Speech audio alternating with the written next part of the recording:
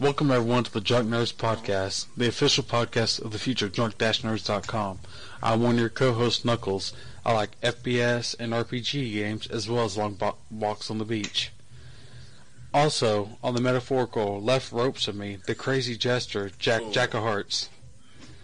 Go ahead and introduce your crazy self. I love action games. I love platform. I love RPGs. I love fighters. I love a little bit of everything. Well, as long as it's not RTS. Why? Because I hate RTS. No, not really. we should play some XCOM, since it's free on PlayStation yeah, I actually downloaded Plus. that. I did too. Who knew? Okay, and on the metaphorical right ropes to me, as voted by TalkingShip.com's Facebook poll, he is the gender on the bender, Ginger Boy. How you been doing, Gingy? Is this the part where I talk now? Oh. Yeah, this is the part where you talk. Okay. Yeah. No. You know what's crazy right now, guys? I just want to point this out to you right now. That right now, not now, but like future now, when this comes out and people can hear it, there is literally millions and millions of people listening to us talk right now. Oh, hey, pressure. Okay. Yeah. I farted. Crazy. Yeah, very crazy. Nice. Am I supposed to say what I like here? No. I like games and beer. And I'm here. I just rhymed. And the boys. Yeah. I don't know what to say now. Okay. I admitted your sexuality to millions of people. That's fine. They were kind of figuring that out. Okay. This is America, home of the free, land of the brave. Unless you're gay or black. Wow. Yeah, we're I'm getting there. racist 2 minutes into the freaking podcast. Wow. And it's a world record. Anyway. No, that's his old record, actually. And the other one we did was like 25 really? seconds. So, Wow. Yeah. Yeah, I started off with a I'm racial actually pretty slur. happy with him right now. Yeah. Pretty happy. He made it almost 3 minutes. Yeah, Usually his almost. girlfriend say that about him, too. Almost made it 3 minutes. Yeah, let's be honest. It's not 3 minutes. It's 30 seconds.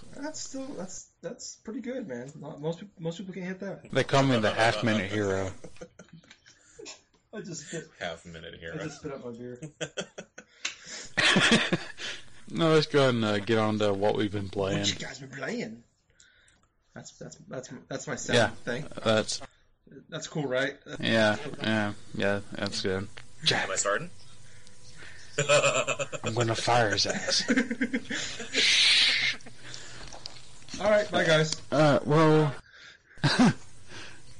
keep it on the down low. Wait till the podcast is over. Edit. Yeah, after he edits it, we're gonna fire his ass. Okay, I've been for me, I'm gonna start off. I've been playing Fable 3 since I'm part of Xbox Live Gold, and they're giving it away. I figured, which I think is kind of funny, because they're trying to compete with PlayStation Plus 2 years after PlayStation Plus did it. And they're giving us crappy games.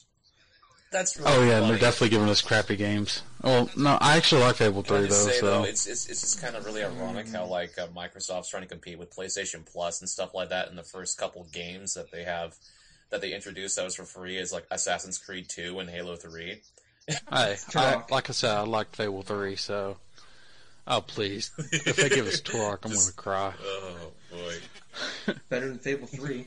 I would actually no, it's actually not. I'd actually prefer Castlevania Lords of that'd be cool. Shadows, but I'd be okay with that. I know I did say I liked Fable 3, but that doesn't mean I'm not aware there are things wrong with the game. Everything. Like everything. Oh, fuck you. Everything's more streamlined, and everything's more streamlined, which kind of ruins it for me. But if you're into the game, personally, I prefer to go back and play Fable 2. So what exactly is wrong and stuff with Fable 3 and stuff? Well, see, stuff. There's stuff wrong with it. What I mean by streamlined was the expressions you can use are cut down in a conversation. Like in Fable 2, I could have run up to a person, fart in their face, and kick them in the balls. This one, I can only it gives you a set amount of expressions you can use, like you shake their hand, or you can belch in front of them, or you can whistle, or So basically, can fart. you do sort of like the same things that you could do like in previous Fable games? Let's say like marry a specific person, or like you know, You can still be was it bigamous? Not bigamous. polygamist. Yeah, you can be a polygamist. You can be you can have multiple wives. You can have multiple husbands. You can have gay marriage. Everything's fine. Apparently, Albion is more open-minded than fucking America You is want to right hear now. something that's funny and stuff?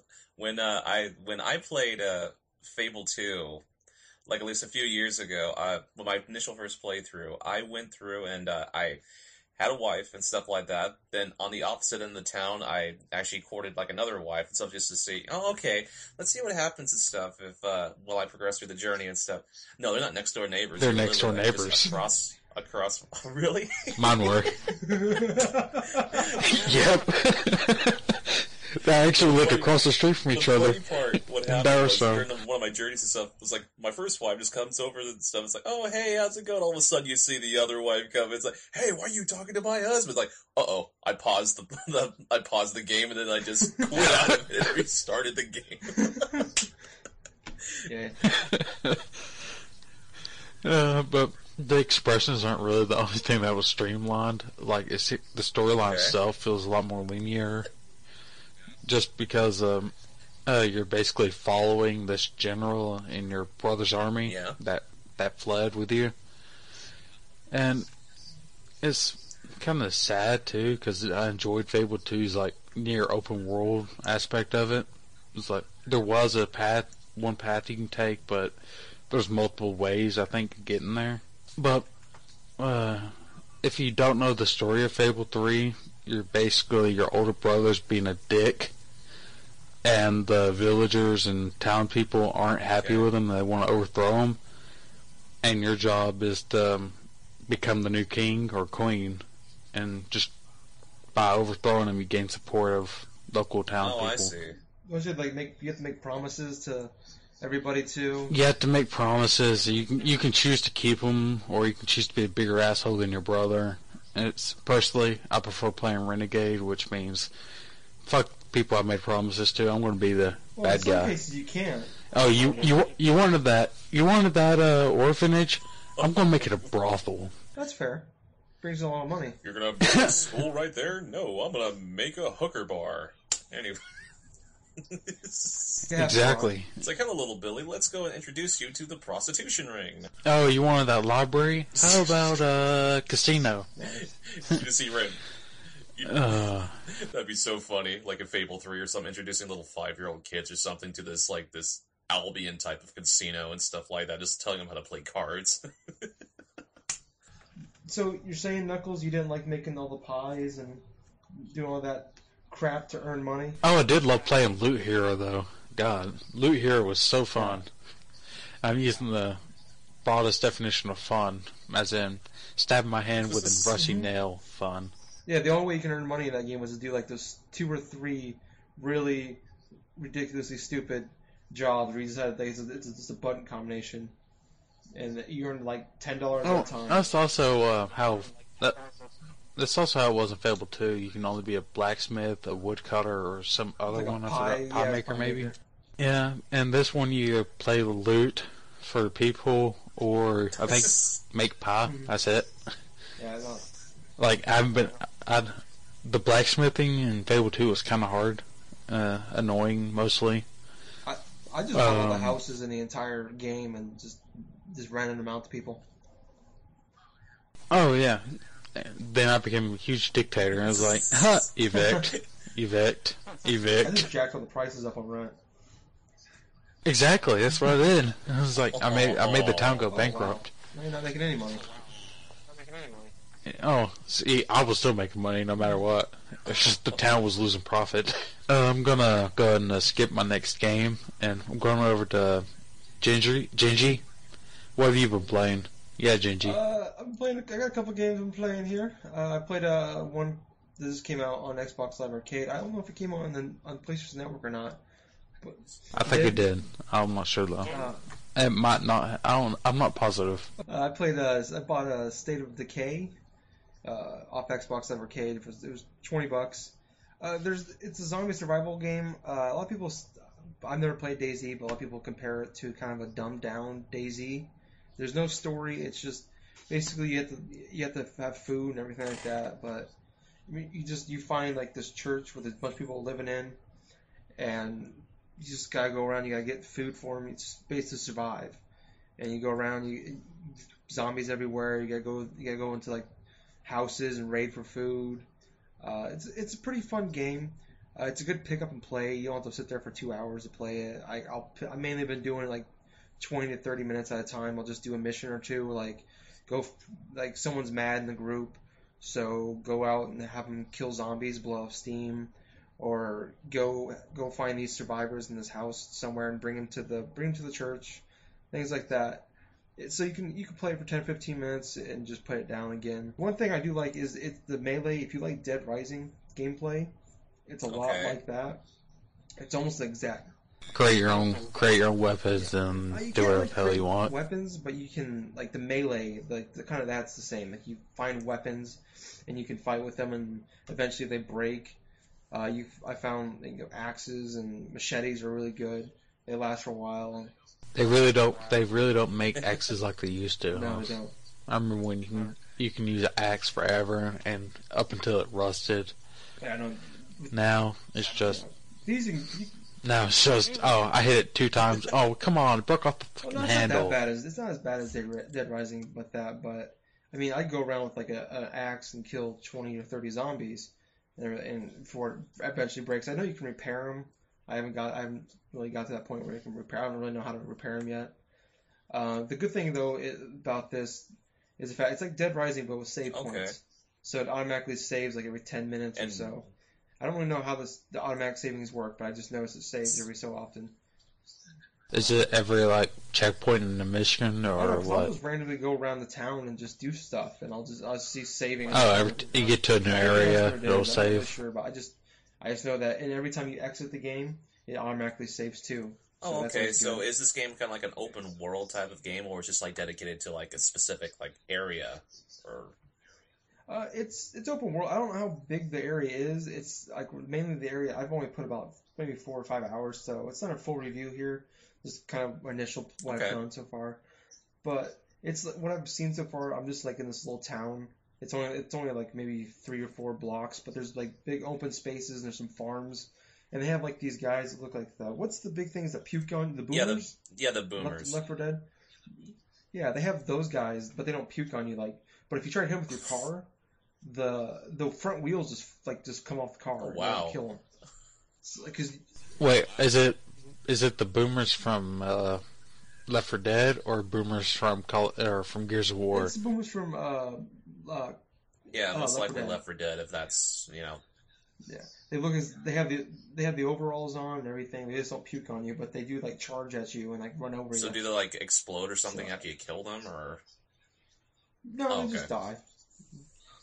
Oh, they're just fat zombies then. They just look exactly like boomers. They don't puke or nothing on you. They don't do anything special like that. But, I mean, the few problems with the game is it is extremely buggy.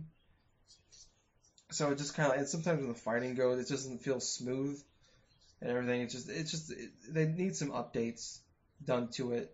There's a lot of, kind of, like the game will lag on you sometimes when you're trying to fight. Everything that gets kind of annoying, or just you run over, like hit random things, and just wonky things happen. It's kind of hard to explain, but like just wonky things happen during the game. Like that shouldn't happen. What you mean, like getting stuck in the environment, or like some random like object or something? Yeah. Just like say something explodes or something. Like you say, you fire a gun or a grenade at something and it explodes, and some of the geometry gets stuck inside the wall and just starts jiggling around like crazy. Yes. That type of stuff. Yeah, I actually had one point where I was running in the backyard and had a big wooden fence between the houses, and one of the zombies actually walked through the fence and attacked me. And then we're like, your characters can die, and once they die, they're done.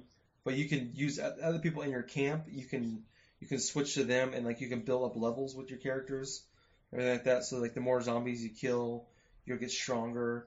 And just overall, you get your character get tired, so you can switch to other characters, so you can rest. things like that. But I don't know if I can recommend this for $20. I'm enjoying it, but I feel like there's nothing really there to like drive you. There's no story. There's no motivation to keep playing this game. I feel like I think after about 5 or 6 hours, I'll probably be done with this game. And I'll probably put about 3 or 4 hours into it. But there's not that, when you're sitting there, you're at work or something like that, or you can't play a game, and that's all you want to do. Like, you can't stop thinking, like, I just want to go home and play this game. Or you're at home, I just keep playing this game all night.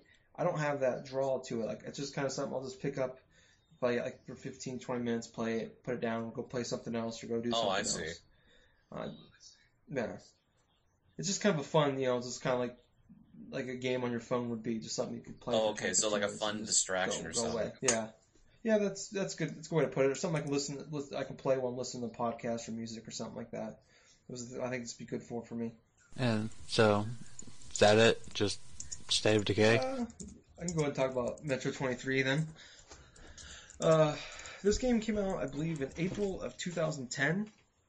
It's a game it takes place in Russia in 2033, hence the title Metro 2033. And it's about this nuclear war that happened in 2013. I don't know if it's the entire world or if it's just Russia. I don't know if they really explain that in the story. Maybe it's based off a book. I imagine it explains it better in there. But all of Moscow and all of Russia, all the people, like 30 or 40,000 people, had to move down into the tunnels and the sewers. And basically it's just like they had to survive, and all of the people that were left up on the surface have turned into like these weird creatures. They're called Dark Ones in the game. I will say that this honestly was a big surprise to me. I mainly wanted to play it because I've heard some good things about the sequel that just came out a few weeks ago, Metro Last Light. And I heard you had to play the first one to understand the second one, because you play the same character, I guess, in the second one. And this... go ahead. I've heard a lot about Metro, and I heard the first one wasn't that good, but the second one was fantastic. You haven't played the second one, have you? No, I have not played it yet. But that's why I've heard nothing but good things about it. But I heard kind of the same things about Metro 2033. It was a good game, but there was some overall, like, it was a mediocre game. It was probably like it was getting a lot of 6 or 7s out of 10s. It wasn't an 8 or 9. But I think it was more, I had mediocre expectations for it. And it just blew those out of the water. So it made it seem a lot better than what it really is. I'm sure if I had high expectations, maybe I'd be at the same level everybody else is. But every moment that I was in the sewers or in the tunnels of the game, I was loving it. I loved going around. Basically, the story is you play as Artyom, I think is how you say his name, and you're basically there's a bunch of little towns inside the sewers. And your town is being attacked by Dark Ones a lot, and it's about to be taken over. So he has to go to the Polis station, which is like on the other side of Moscow, and he has to get there and ask for help. That's like the capital, I guess, of the sewer towns. And so you're trying to get all the way there. And the best part is when you're fighting the other humans in the game, because you're not just some running. It's not a run and gun like Call of Duty, where you can just like take 100 shots and you'll survive, and you can just you can mow everybody down. Like, no, like 2 or 3 shots can kill you. Okay. And it takes a while to heal. Like, you can't just like crouch down, hide behind a piece of wood for 4 seconds and you're fine again. No, it's like 20, 30 seconds you have to sit there and hide. And kind of like the old Call of Duty. Yeah, like you play Call of Duty on the hardened mode and anything like that, a little more like that. But this was on normal. I was going through it, and yeah. Oh wow! And I was struggling against at the beginning. I was struggling quite a bit with the humans, but the mechanics of the game are clunky. I can see where people had a problem. A lot of people, when I read reviews and talked to people about it, that was their main issue with it. But I think it's more. It seems clunky, but I think it's more that it was built that way on purpose, because in this game, like the bullets and ammo, it's the currency in the game, where they have like the military grade before the war is the currency. It's the money you use to buy new weapons or buy new bullets, and then they have these bullets will kill enemies in 2 or 3 shots. These things are ultra powerful and they're super accurate. But the problem is, like, most of the ammo you use is just this crappy stuff that was built, recently. In the sewers, they don't have the equipment to build, so they're not very accurate. So you can point right at a guy 2 feet away from you. So you have to be like right up on him, point blank range to get the kill. Like 10 feet away. Oh wow. Fuck that! I normally play sniper, so I was that irritates the hell out of me. Sniper, I don't know if it would be much better. You gotta be like really meticulous or something with your approach. Then you have to just try to lay in wait and stuff, just in order to look for that right moment and stuff, and then just take out the dude. That's It's got some. Okay. Sorry to interrupt, but it does have some like sneaking aspects to it, but it's not very good. Like you can't. It's not as good as Fallout sneaking, where you can snake right up in their face and poop the trigger. No, it's like it's kind of annoying. Sometimes I feel like I don't know how they saw me. Like I'll be hiding, like behind like a 6 foot tall piece of, or like I'll be hiding behind the other side of the wall or something, and they see me and they start shooting at me. I'm like, how did you guys see me? Oh yeah, it's like they have a fucking motion tracker. Yeah, it's like I see you. Yeah, that's what it felt like sometimes. I don't know if that was for sure the case, but it felt like there's no way that guy could have saw me. So it is kind of cool. Like you have throwing knives and stuff you can throw, and it usually kills them in one hit. If you hit him in the right, hit him in the chest or the head. But if you hit him in the leg, so the knife is better than the gun for sneaking parts. Yes, but as soon as they find you, just go back to the guns. Like I find that the shotgun and like the Magnum are the best 2 weapons in the game. The assault rifle is pretty good especially if you're a little bit of a distance. But you're just gonna waste a lot of ammo trying to shoot the guys, because you can have the crosshairs right on the guy. Doesn't mean you're gonna hit him. But yeah, that is. That's pretty bad. It's not. I think people complain about that a lot, but I don't think that was on just bad game design. I think that was on purpose for it. I know I can see how people have a problem with that when I'm talking about it. The old weapons basically haven't been kept up to specs, and it shows the sign in the game. Yeah. Like you could tell this weapon hasn't been managed properly. Yeah. I know there is I know there's like you can get better weapons and stuff like that. And there's shops you can go to. I didn't really do much of that. I mean, most of the weapons I used were ones I found. And then you have actually what was really cool. I found some like later on in the game. I found like a silent pistol. And when I got that was like midway through the game. Sneaking got a lot easier. I just popped in the head and then just keep going.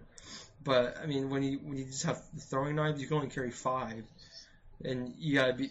And the guy's walking, you gotta be deadly accurate at things. If you miss or if you hit him, in the leg, he's gonna He's gonna say something. Then everybody's. So are there any? Is there like any type of say stealth takedowns or something like that, or is it just like a plain old melee type of attack? You just hit him in the back of the head and pray for the best. Mainly just like you can sneak up and do melee attacks on him and stuff. Or you have another knife you get like you would in a normal first-person shooter game. That if you have it equipped, I believe you can do melee kills if you sneak up on the guy. But I only had a couple chances to do that because I'm not very good at sneaking in games. So unless it's Metal Gear Solid, I'm not very good at sneaking. I think that's the only really. You have to have that box. Yeah, I don't have the box. I wish I had the box. No, I think that's the only really thing I can complain about is they really want you to sneak around that game, and there's just all you can do is crouch. That's really. Why is there a cardboard box in the forest? Well, there's no forest in Metro. It's just a giant wasteland. No, I will say though the parts when you had to go up onto the surface was meh. I thought I didn't like the fact you have to have a gas mask on, and you have to constantly change your air filters. You have to keep track of how much air you have. It wasn't a big deal, but it was kind of annoying. And like in a thing, if you get hit too many times, the gas mask breaks. You gotta hurry and find a new one. Little things like that. There's more. You talking about that game makes me want to go back and play Fallout 3.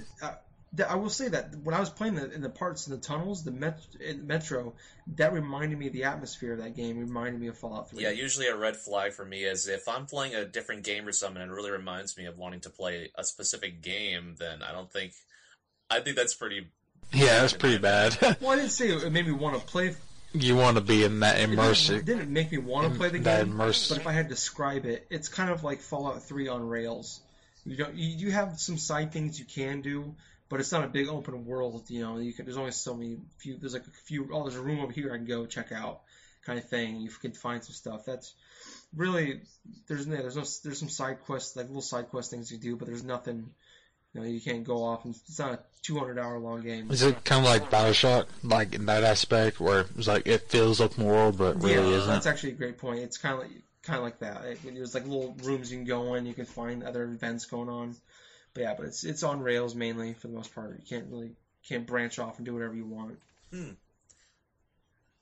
Overall, I would say if you're interested in playing Metro Last Light, or if you like Fallout 3 at all, I would say check it out if you can find. I had troubles finding it. I ended up buying it on Xbox Live on demand, so I just had to download it because I could not. Amazon had it for it was like $40 on Amazon. It was like $30 at Best Buy, but you had to go to the store and pick it up, and it was used. And $15 on Steam. There's a charge of $50 for that thing? Yeah, that's just crazy, because I mean, a while ago, I think the developers of like Metro 2033 or something actually had like a THQ. Yeah, THQ went out of business. They actually offered the game for free on Steam, and so I've had that. I haven't had a chance to try it though, but it sounds like I should just at least give it a try. I would say try it out. I think I will admit the parts in the tunnel. If you have it for free, that's true. You can't go wrong What's playing the worst thing that could happen there? And there's parts in the tunnels where it's actually legitimately like kind of creepy. I thought, especially because it's really dark in most places. So you have is your flashlight, and but a lot of times you want to have your flashlight off because that will attract the dark ones, and people, of course, when you're trying to be sneaky. That kind of makes me feel like playing Alan Wake now. It's like the darkness is pretty creepy, and it attracts the Taken. Why are they called the Taken again? I'm sorry, Knuckles? I'm sorry. That was a joke from the podcast we did that didn't get released because someone didn't record. I wasn't gonna throw him under the bus. Yeah, I wouldn't either. I wasn't gonna actually say who. Well, I threw myself under the bus. But no, it's some other guy who fired him. Yeah, we had to fire his ass and replace him with Jack. He can edit your part out. Yeah, no that worries. guy. Yeah, that guy. Yeah, we not only did we fired that him, asshole. But, we pulled his pants down. We spanked it with moon rocks. Hey. You use moon rocks? Wow. Yeah, that part wasn't known to me. What he did afterwards, You I were there. had no idea. There. It was No, your it idea. wasn't. Yeah. Shh. Well, does that wrap up your Metro Yeah, talk? pretty much. Jack, Well, what I've have been you playing been a couple playing? things. I mean, this week I got a chance to purchase Animal Crossing New Leaf and stuff, and I've spent actually quite a bit of time with it. I have had it only for a couple days, and I think I've just spent like about at least 6 or 7 hours playing it because the game is really addicting to a point where, oh, okay, it's like a few hours just drained by like minutes because the game is so kind of relaxing. It's probably one of the most relaxing games I've played this year, Once you're like playing all these fighting games, all these like first-person shooters and stuff, you go to a game where it's just, oh, okay, let's just go on the seashore, let's collect seashells, or, oh, hey, let's go ahead and catch some fish. That doesn't seem fun. I know. I went over to like with that premise and stuff. Like, okay, how can this be fun? But like at least a few hours inside the game, it's like, hey, you know what? It's just one of those relaxing games where I'm just gonna be playing like 15, maybe 20 minutes or so, maybe a day at most, while I'm playing something else. And hey, I was just totally okay with that. I mean, at least with this type of Animal Crossing game, you can actually, you're not just a resident, you can be the mayor inside your own town, meaning you can dictate like whether or not, what type of flag your town can have or what type of theme it has. You can even like decorate and just do all this little interior decorating and stuff with your houses. I don't know. That sounds like a less fun Fable 3. It's Fable 3 without the linear crap. Or probably maybe a little bit better than that. Oh, without the actual interesting story. Did you call it? That story was that interesting. Well, that's the thing. The thing that's most interesting about this Animal Crossing game and stuff, it's just basically what you put into it. So, for example, if say you're looking for a game that has like a lot of action or like a lot of like you're looking for story elements and stuff. This game doesn't have it. It's more or less of a purpose of, okay, you want to decorate your town, you want to have all sorts of various other, like, say you want to visit other people's towns and do something like that. Hey, you can do that. Or you want to earn like specific type of like Nintendo like related items or something. Kind of like SimCity mixed with Viva Pinata. I mean, there was this cool thing that I discovered last night where if it implements the 3DS's like play coins, feature where they use like the walking type of speedometer or something like that, where you take a few steps. Yeah, the pedometer. Sorry, for like every couple steps or something like that. There's specific steps where you earn these play coins, and you can spend 2 play coins to get something called like a fortune cookie. And once you get the fortune cookie, you can actually trade it into the shop dude that's would actually give you like a random Nintendo-like item. Like, for example, when I traded mine in, I got this mask from like The Legend of Zelda. It was from Skyward Sword, the Fee mask, And so basically what it was is just the characters like likeness and stuff, just like entire kind of a helmet thing. So I'm just like wearing this. It was like, oh, hey, that's pretty cool. It's like I got this random chick or something I'm wearing on my head.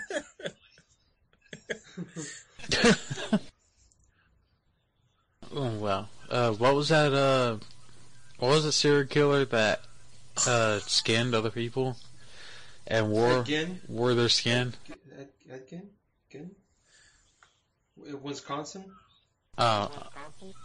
I'm not sure. I just know there was a serial killer that wore other people's skin over his. I can't. I don't know. Oh well. Oh my gosh, I went to a dark place. Put the lotion under the skin, or it gets the hose again. Actually, that would probably make this game even more interesting, to tell you the honest truth, because besides that, there really isn't much else you can do. I mean, you can expand your house. Well, actually, that would also make the game pretty interesting, too, if there was actually relationships that you can build upon that. But, it's called Fable. No. Fable 2, not 3.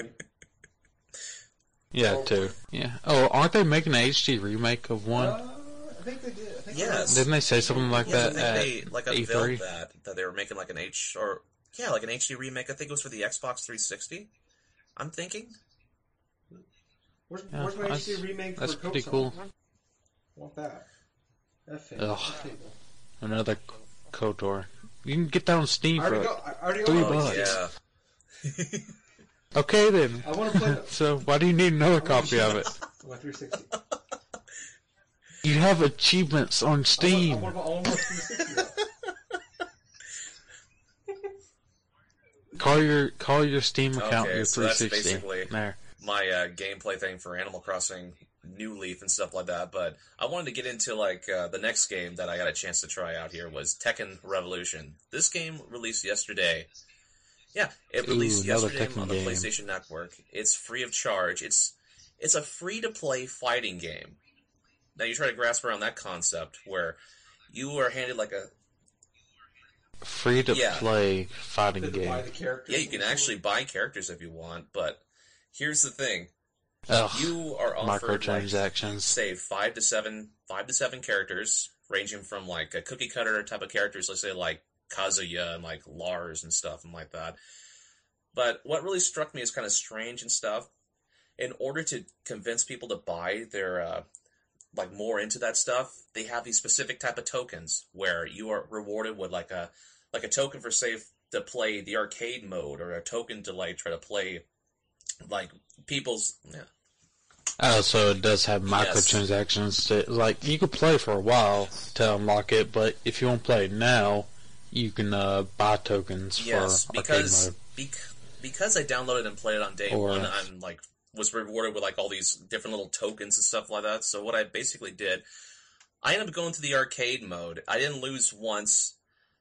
Like even towards the final boss and stuff like that, it seemed like the AI was just really, really really easy and stuff with it. I mean, I would assume it's because hey, it's a free to play game, and if say they could have went the Street Fighter route in that case, where every character's cheap. Like, you go to punch someone, and then you get fucking 360 power bombed by Zangief. And it's like, how the hell did you counter a punch into that combo? Well, yeah, and I was like, that's why it turned me off about the Street Fighter games. It was like, just everything can be countered so easily. When you're fighting AI, it's not even really fair. Of course, also it's like a fighting game. So with that certain thing, I mean, one of the worst parts about this Tekken Revolution and stuff, if you are rewarded, if you have like a token, right, and you go through the arcade mode and you lose that token, meaning you can't play the arcade mode anymore unless you wait a half an hour for the damn thing to replenish. Oh, so it's that type of that, and it's the same thing that applies to the multiplayer too. The online multiplayer, I played. Wait, you have to have tokens to play multiplayer? Tokens. You're rewarded with only one token. One token to play a player match, one token to play like a ranked match. So if you don't win either one, you can't play unless another half an hour passes. Unless you spend the money to get like some more tokens. I haven't checked. How much are the tokens? I haven't checked what they were or something like that, but I'm assuming one token's like $1 or something like that. I'm assuming it. I'm not too sure if it is. Pack of 20 for $15 or something. Yeah, exactly. Apparently the game rewards you like with each day that you play it and stuff like that, but it's like little stuff, like say like pieces of clothing or like pieces of like specific types of moves. Oh, it gives you stuff that allows you to customize your character without actually being able to use your character. It really bummed me out because while I was playing the arcade mode and stuff, it really made me want to just go back and play a game I used to play a lot on the Xbox 360, Tekken 6. I mean, with Tekken 6... Yeah, I think Tekken 6 is like $10 on the PlayStation. Yeah, because it's relatively cheap. You can go back and play Tekken 6 for hardly anything. Yes, and have everything it's really cheap just to go and just find the Vita version of Tekken 6, or even just go out and just the brick and mortar store just to buy a regular copy of it and stuff. I mean, you'll get a lot more out of just playing a game like Tekken 6, where you just barely spend like $10 or $20 or something for it new, as opposed to playing this free-to-play game, which barely just supports the basic type of essentials. It's a basic money grub type of thing from Namco Bandai in order to trick consumers into just paying for something that they don't really need to pay for. Capitalism. Yeah, capitalism at its finest, folks. Welcome to America. Yeah. But what I don't like, actually lost interest in Tekken back in Tekken 6. That, what was it, story mode that they had with Lars, or I think Lars was the default character that you could switch. Yeah. But Tekken 6, as I remember, really focused on the story mode with Lars and stuff. But I know if you got like further enough into the game, you could switch from Lars to like Jin or somebody. But what was it? The funnest Tekken game I played was Tekken Tag Tournament on the old PS2, and they had just basically arcade mode and versus mode. Dun dun dun dun dun dun dun. Okay, well, no, yeah. I want to go into, while he's gone, talking about the Pokemon MMO that I've been playing, and if you remember, oh, you son of a bitch. Why don't you keep your ass around? Let me get my pillow and blanket so I can take a nap. Wake me up when you're done. Oh, well, for those who remember playing Pokemon Fire Red on the Game Boy Advance, I'm vaguely interested. Pokemon MMO is a fan-made game that takes the concept of that game and then puts it into an MMO format. So you just, instead of playing as Red or Green or whoever, you create your own character, start off, get your first Pokemon from Oak, like you would in Fire Red and Leaf Green, and you just go through Kanto collecting badges and Pokemon and battle real trainers. But one of the best parts about that game is that the NPCs are just like disabled. Like you can't fight the NPCs. You run past them, they won't auto fight you. So you have to, in order to fight the bug catchers and cool trainers or whatever the fuck they're called, you have to talk to them to instigate that fight, which I felt was a lack of creativeness towards the original game. But I can understand with the old games that you have to have a challenge to get to the next city. But you can, with this game, you can say you go into Viridian Forest, you can go through the thing, heal yourself in Pewter City, then go back through the forest and fight the trainers. So even if you faint, you don't have to go back through the forest. You can just train in Pewter City and fight Brock afterwards. But it also, the creators of the game put Pokemon from Gen 5 up to Gen 5 in the game, so you could run into like what is it? I'm trying to name a Pokemon. Say, what is it? Yeah, who's that Pokemon? It's Crobat. You can have, yeah, it's Kirby. Wow. Wrong game. Yeah, it looks like an evil fat Jigglypuff. But you just catch like Pokemon from Gen 1 to Gen 5, and you can create your own character, dress up your character however you want. And unlike the other Pokemon games, it takes away from like Gen 4, I think, which is Soul Silver and Heart Gold. You can actually have a Pokemon follow you, which is kind of like the old Pokemon Yellow. Yeah, Pikachu, but instead of Pikachu, you can have any Pokemon you want, like Ampharos, which is the evolved form of Mareep. But Pikachu. Are you back, Jack? Yeah, I'm here. Sorry about that. The Tekken Revolution game gave me such a freaking stomachache that I had to vent out my frustration in the bathroom. Anyway. Just to pause for everyone, is that we actually went to the bathroom before we started the podcast, so that must have been really bad shit.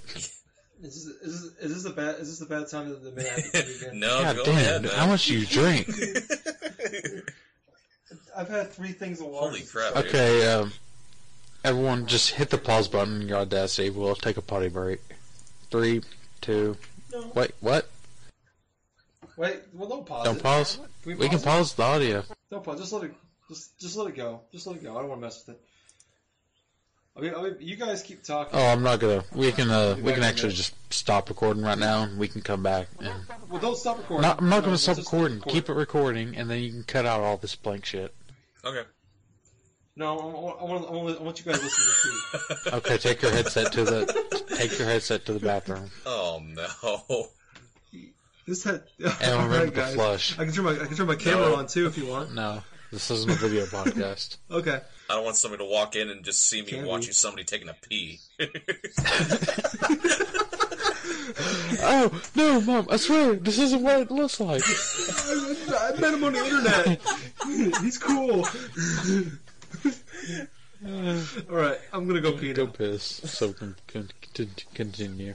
Alright, I'll just talk with Knuckles a little bit about, what was it, like the Pokemon MMO he was talking about? Yeah, I was talking about the Pokemon MMO. So apparently you can just choose your own type of Pokemon and stuff like that, and just, Oh no, you start off with Bulbasaur, Squirtle, and Charmander, Okay. but the creators actually put in a cool thing where if you go to the Game Corner, I think, the Rocket Game Corner in Celadon, you get like 1,500 points, you can buy another starter. Oh, really? Yeah, So, and, yeah, go ahead. so by, like, battling other trainers and just earning the specific things, you can actually go forth and just buy another type of Pokemon, or? Oh no, it's, you actually play the slot games, and they capped it out where you couldn't buy, like, you can't buy, like, more than 1,000, coins at a time, so you actually have to earn them. Oh, I see. Yeah, and, I think the starter Pokemon are like 100 or 1,500 coins. Okay. So you just, but they have other Pokemon like the Eevee, Porygon, and Scyther, and all that other shit. Okay, so Like, say, how is the gameplay wise? Is it just reminiscent of the old games? It's just you just play Fire Red and create your own character. Oh, cool. You, That sounds really appealing, actually. Yeah, if you download it, like I said, I'll play. I'll start a new character with you. Oh, okay. Well, that's definitely something I could do a little bit later. Yeah. So where'd you get that game from? I downloaded it from PokeMMO.uk, I think. Just .com, and you can get to it. It'll redirect to the right side. Yeah, you can do that. You can go to Google, just type in PokeMMO, and that's basically you'll find it from there. PokeMMO.eu. Okay, remember to cut this from whenever you went to piss. No, nope, it's staying in. Oh man, for real? Don't make me edit the No, podcast. I'll take it out. No, I'll take it out. Yeah, what a way to offend the listeners and stuff by talking about random piss jokes, you know. Yeah.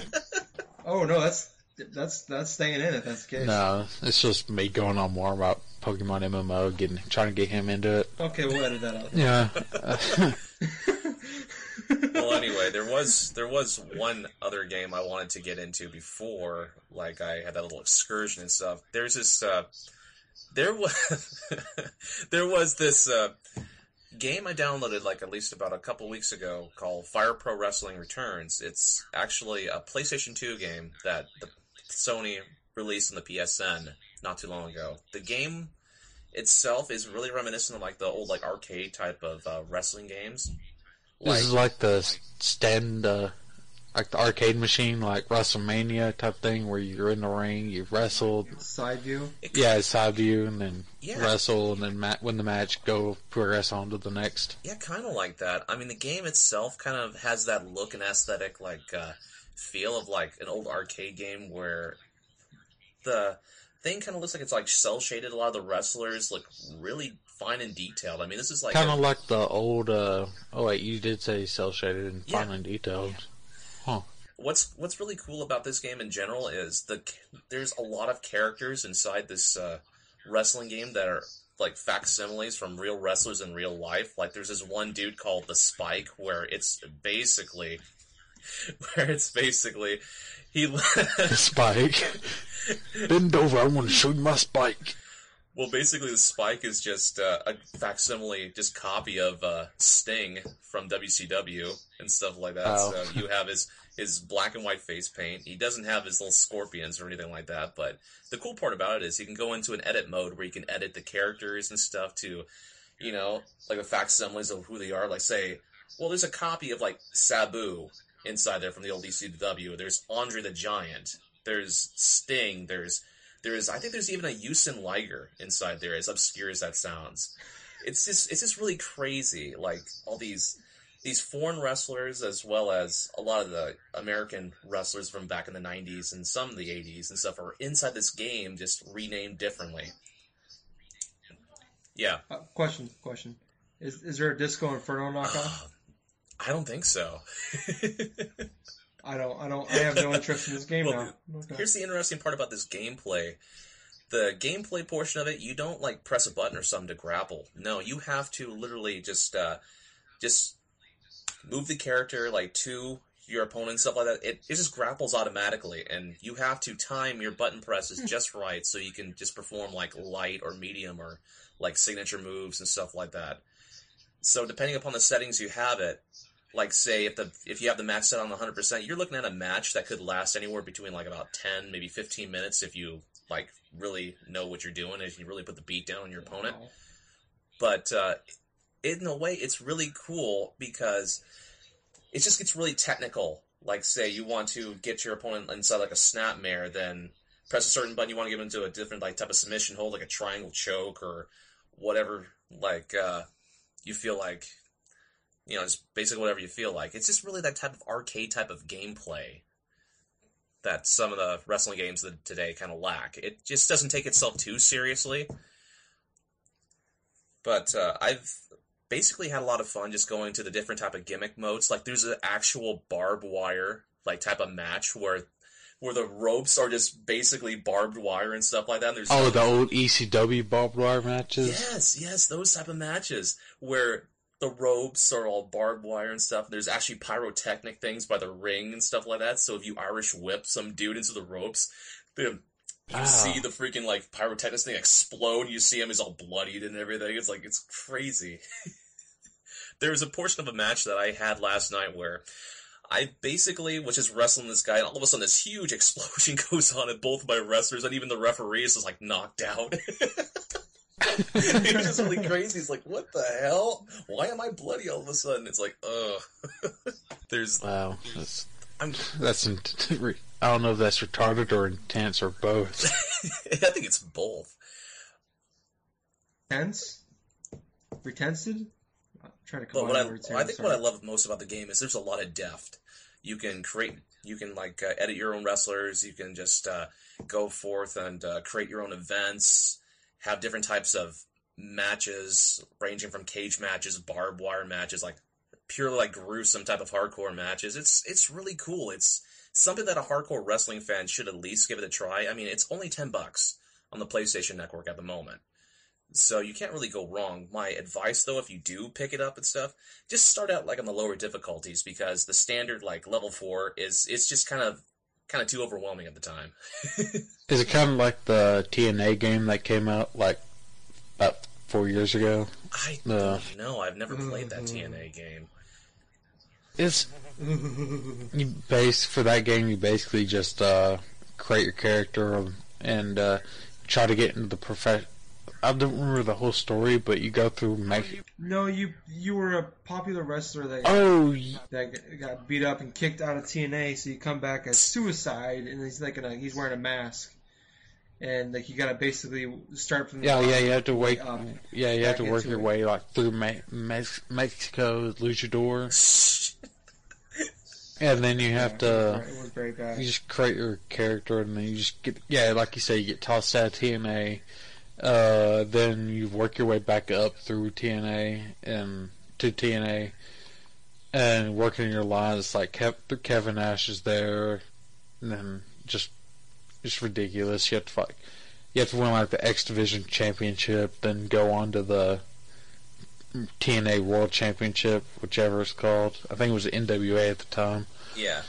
But, oh man, that game was terrible. Like, you create your character, but there's hardly any moves you can actually use. Like, your main move was probably an Irish whip and a bulldog. Are you serious? That's it? Yeah. Yes. Oh my god. Yeah, it's like Irish whip, bulldog, and then whatever finisher you used, which mine was the Christian's finisher. I forgot what it's called. Is Frog Splash or something like that? No, it wasn't his Frog Splash. It was the Impaler. The Unprettier, I think is what it was. Yeah, the Unprettier. Yeah, but God, that game was terrible. I remember there was an achievement in that game for losing 5 multiplayer online matches. Now, who the heck decides that you have to give an achievement for losing 5 matches in a row? Oh, yeah, there was a achievement for losing 5 matches in a row, and then there was an achievement for becoming the #1 wrestler in TNA Online. Oh my god, that is just terrible. I mean, I would probably suspect that there probably was not a lot of people that played that game, so it's online at least. No, probably not. Yeah, I think I got beat by a TNA star. Really? That was actually playing that game, like, as a promotion or some shit. And it was like, sorry about that. Man, I've been playing this game a lot. And I was like, alright, whatever. Sorry, who was dude, it, actually? game. Do you know who it was? I don't remember, dude. It was like from 2008, I think that game came out. Probably Shark Boy. Probably Shark Boy. Probably. Yeah, it was some retarded X Division star, I know that. Probably either maybe Alex Shelley or Chris Sabin, who knows? No, I think it might have been someone closer to Shark Those Boy. are good, though, but Shark Boy, yeah. Yeah, it might have been someone closer to Shark Boy. Give me a shell, yeah. Oh my god. Oh my god, I give it. Let's get away from crappy TNA to some decent topic. Yeah, let's talk about. We actually have topics this time. Yeah, let's go ahead and just get into this then. Yeah. Ooh, can I pick the first one? I want to pick the first one. You're the host? I'm the host. Does that sound familiar? No. We've never podcast before. Alright. So why are you the editor? Oh, well, let's get into our first topic. It's like games to play while drinking. Honestly, the answer to that, any game. Any game is better while you're drinking. Oh, that's a good answer. Yeah. Think of that. It's a good. Oh, sorry. I had a game of mine. A good game to play while drinking. Beer pong. Great game to play while drinking. Yeah. Another one. Definitely. Flippy cup. Great game. Quarters. Another great game to play while. I'm actually talking about video games to play while drinking, not drinking games. You just put games. I just wrote down drinking games. But Yeah, I actually do have one video game. It's a pretty obvious one. Call of Duty.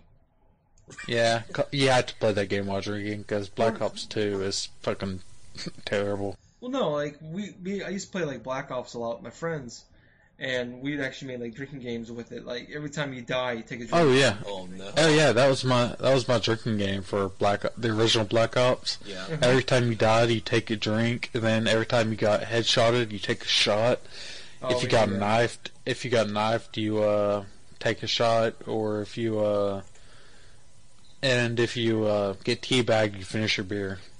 We had it. Yeah, every time you die, you take a drink, and every time whoever finished in last place had to finish their beer. Yeah, there were some other rules we had, but I can't. It's been so long since we've done that game. I can't remember. I just remember those were the two main ones we had.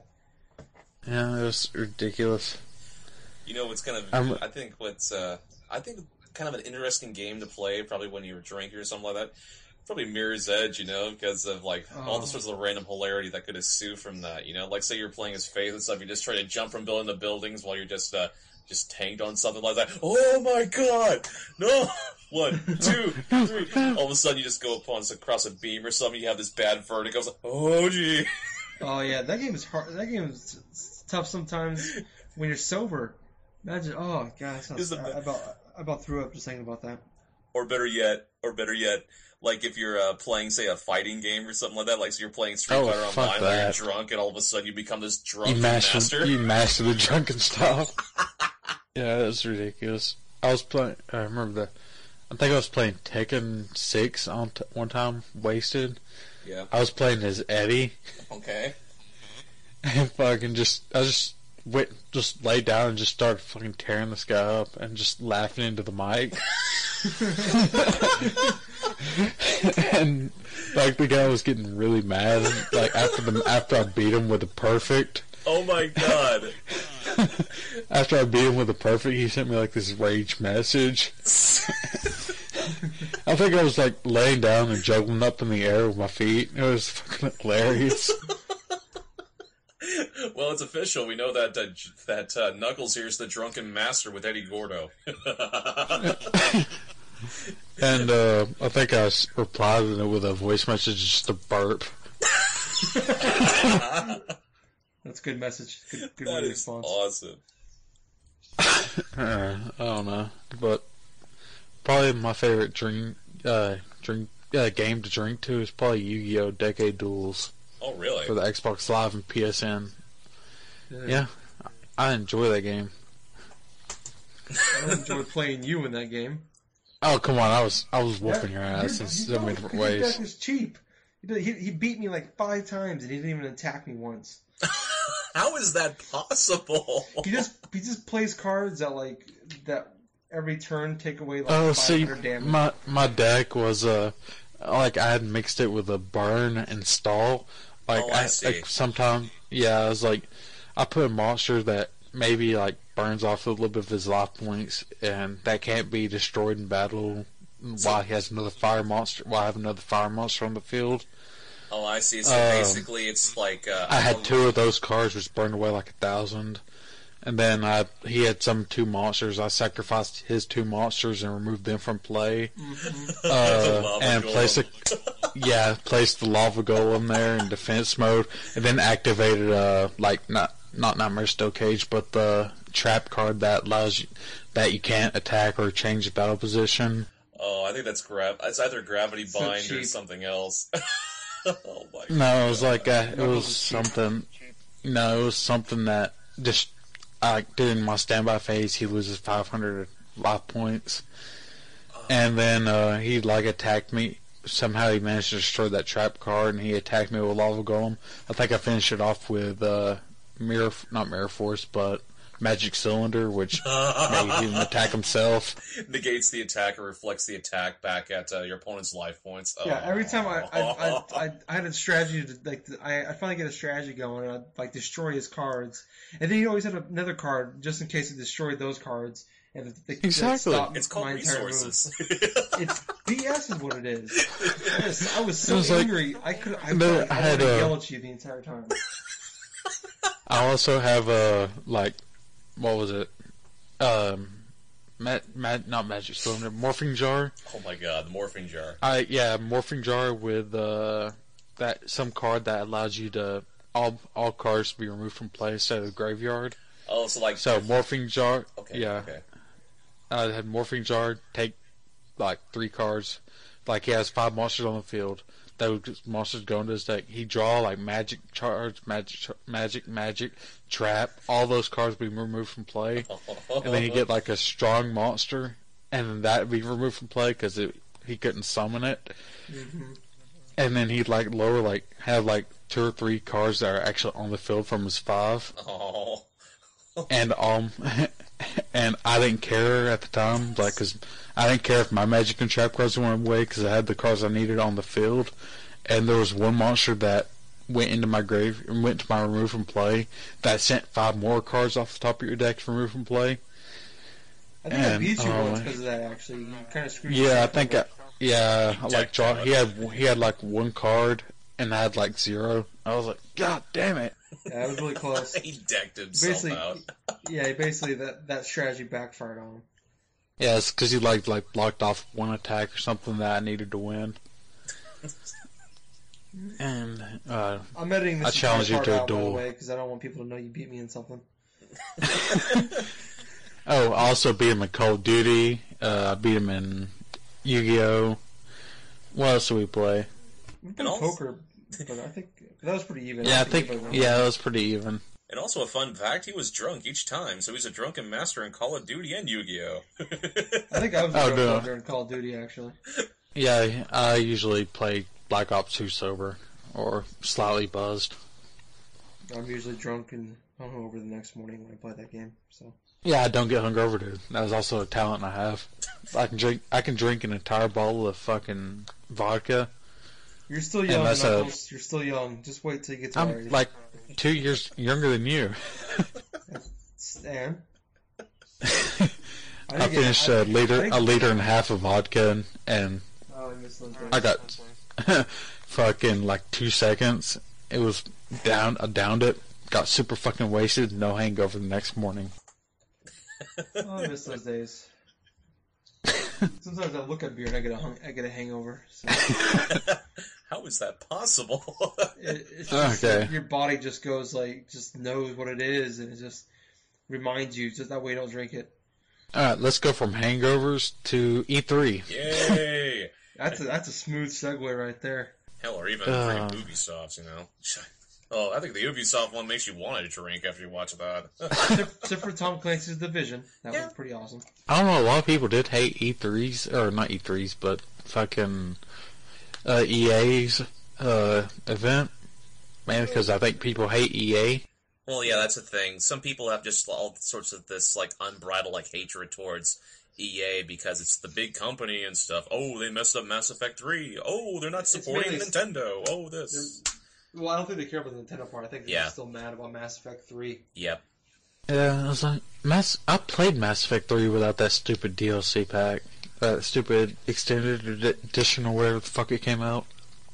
And, I enjoyed Mass Effect, and it was like, I don't get why people hated it. It was like, oh, so you're mad because the game ended? Basically. That's basically what the argument was. I don't dislike the ending. I don't like the ending. I got to the ending. I kind of wish I could go back to that game, erase my memory of that game, and just not know anything about it, like as far as like the internet goes, about how the ending was, because for like about a week before I finished the game, that's all I heard about was how bad the Mass Effect 3 ending was. So I was expecting something really bad. When I got there, I'm like, okay. No, this is actually pretty okay. I don't know what people were bitching about. I'm sorry that everyone didn't make the perfect choices throughout the 3 games they played.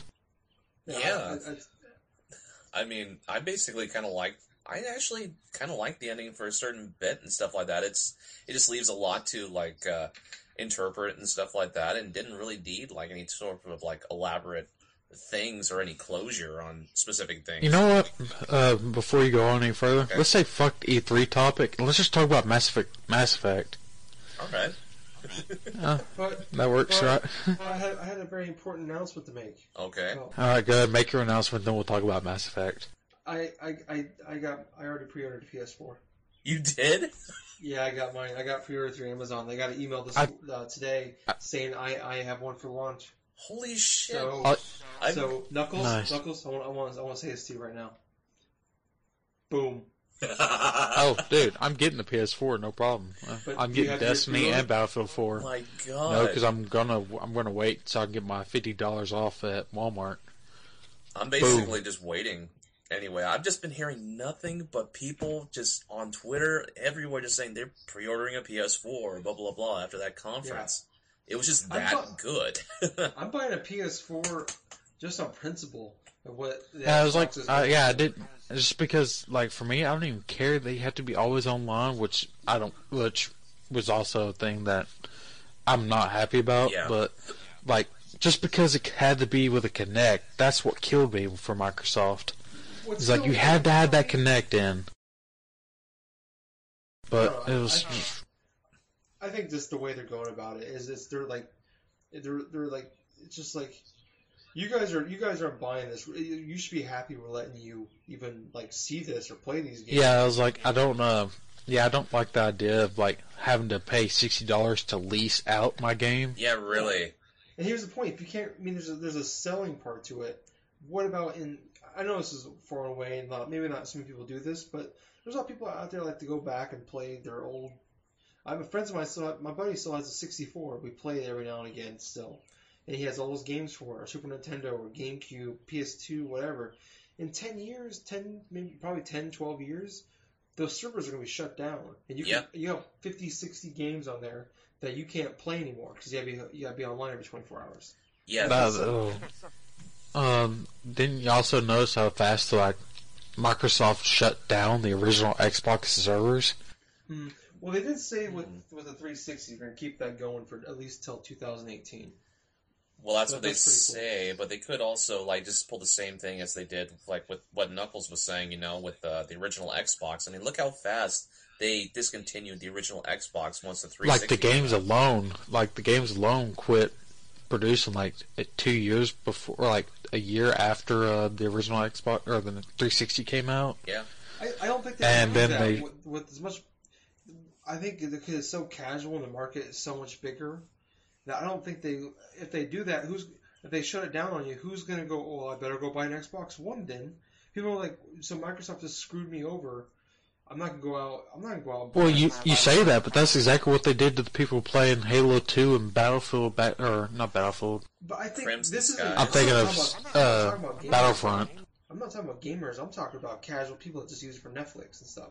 Who's going to go out and like, oh, I can just go out. I'll just go out and buy a PS3. I can still use that, or I'll just go out and buy the PS4, or you can go out and you can buy a Roku box for $100. Yeah, Roku for really. $50.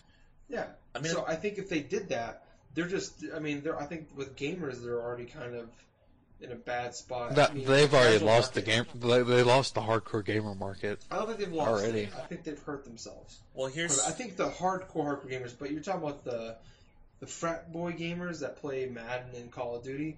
I think they'll still have them no problem. And for the original Xbox, that's all the games that came out though. Were for the original Xbox was the Madden, the NBA, and then I think an off-brand Call of Duty game. Yeah, I mean, I think they've really damaged themselves.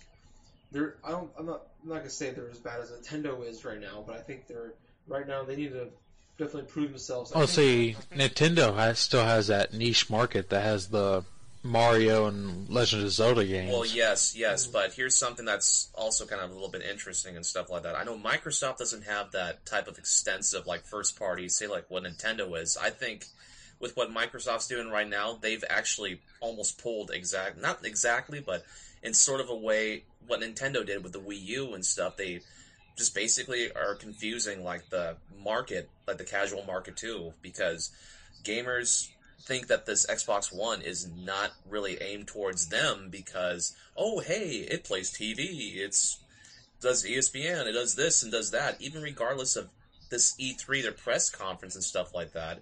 I mean, I've heard so much negative stuff going inside their press conference. Well, you know. I don't think it was about the TV. Like, the TV thing did hurt them a little. But, like, at that conference, they said, like, majority of their games that they came out with were multi-platform, except for Halo 5 or that Halo and Titanfall. Halo and Forza and Titanfall. Yeah, there were.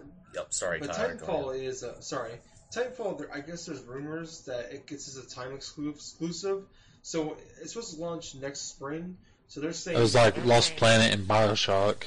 Yeah. So either next fall or the spring of 2015, it'll be on the PS4. Yeah, here's the thing. They tout about these third-party exclusives that they got now, like Dead Rising 3, Titanfall, and stuff. But we've learned... Even Dead Rising was... Dead Rising originally was an exclusive that they lost in the sequel. And so was Mass Effect, to a certain extent, because the original Mass Effect for years was on the 360 up until... just recently. That triple bundle thing that you can get, and they released it separately. Yeah, that was last year, I think. I think we're on a good point here. Is basically, I think they're going Nintendo route where they're going casual, but they're realizing that what Nintendo has, before they went casual, they had 10, 15, 20 years of first party titles with a lot of lineage and a lot of fans, and Microsoft doesn't have that. Nintendo has those handhelds that are keeping them alive. Yeah, currently. Like Jack said, he's been playing a lot of 3DS games. Yeah, that's because the 3DS, when the 3DS first came out, there was almost nothing to it. But after the initial price drop of the 3DS and the which games, was everyone was furious about. Yeah, and then you have like games like Super Mario 3D Land, and even coming into this current year, there's been boom, Fire Emblem, boom, Animal Crossing, boom. Later on this year, Pokemon X and Y. Pokemon X and Y. There's a lot of there's a lot of interesting games coming right now that's basically keeping Nintendo just earning a profit because of how many decent, well-coveted 3DS games that they're offering and stuff like that. That's keeping them alive, whereas Microsoft right now with their Xbox 360, with their Xbox One, I mean, right now I have a feeling that the Xbox 360 is probably not going to be it's probably going to be cut off sort of like what the original Xbox did, where, okay, they're going to release the console, but they're just going to quickly just migrate to the Xbox One and stuff. And of course they have shown signs that they're probably going to do that with releasing this newest Xbox and stuff that's supposed to be cheaper, but probably aims towards, casual people, And that's my point of why I think they're going to keep the 360 alive for a while. They're releasing a new 360 that just came out this week. I mean, there's no way they'd be cutting it off in 6 months to a year if they just released this new console. I think I wouldn't be shocked if they shut it off before 2018, but if it shut off, I would say before 2015, that would shock me. Yeah, I don't actually expect it to be past 2015. They're going into this way too cocky. I just look at they're trying to get the casual audience, and they look at what the Wii did and how that blew up. But you got to look at what the Wii was. It was something new, and something that's never been seen before, and it was only $250. It was very cheap. It was the cheapest console going in this current generation. And it was revolutionary. I mean, it was called the Revolution initially. It was something we'd never seen before. And then what the Xbox One is doing is it's just you can do this, what your phone does. It'll do that on there now, or you can plug it to your cable box, so now you can use the guide on there. It's not doing anything new.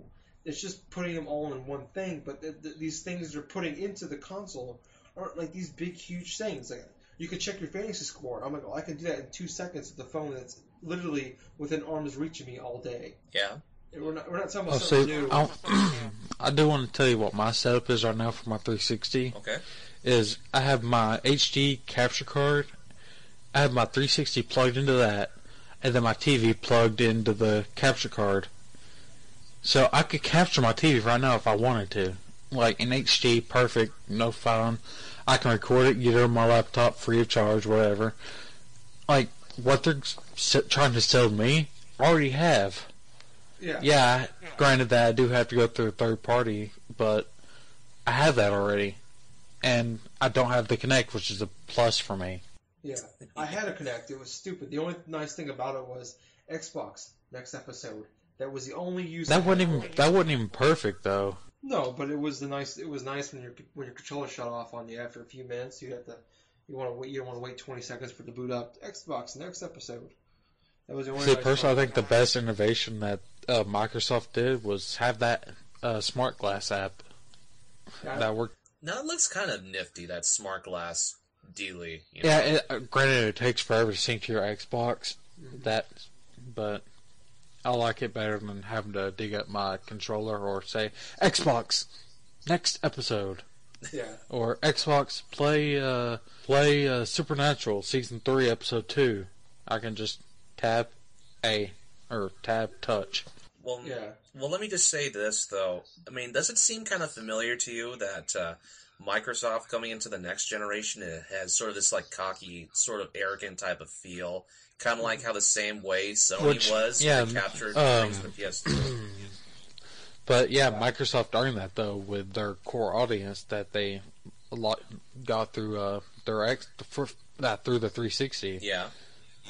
Like kind of like how Sony did with the PlayStation 2. Yep. I hardly played my Xbox when I had my PS2, but they're going away from what drove the people from the PS2 to the 360. Yeah. Which was the multiplayer, the communication, the network, or not the networking, but the Netflix alone with the old party system that they got rid of. I agree with you. They're going into this way too cocky, but I understand from a business point, the casual market is the place to go as far as if you want to make the most money. I mean, the hardcore gamer is, I guess, not really. There's still a lot of us, but we don't bring in the money like the casual market does. The casual market is 10 times bigger than the hardcore gamer market. I understand why they're doing it in a business point, and I'm sure that them doing the DRM stuff is probably why they're getting the exclusives that they are. Like, I bet that's the reason Titanfall is going to them first. Sony, their exclusives are great. Coming out tomorrow, or right now actually. Last of Us. That game, oh man, that exclusive right there alone, that is just... It's made by the people who, like, revolutionized the PS3 with Uncharted. Yeah.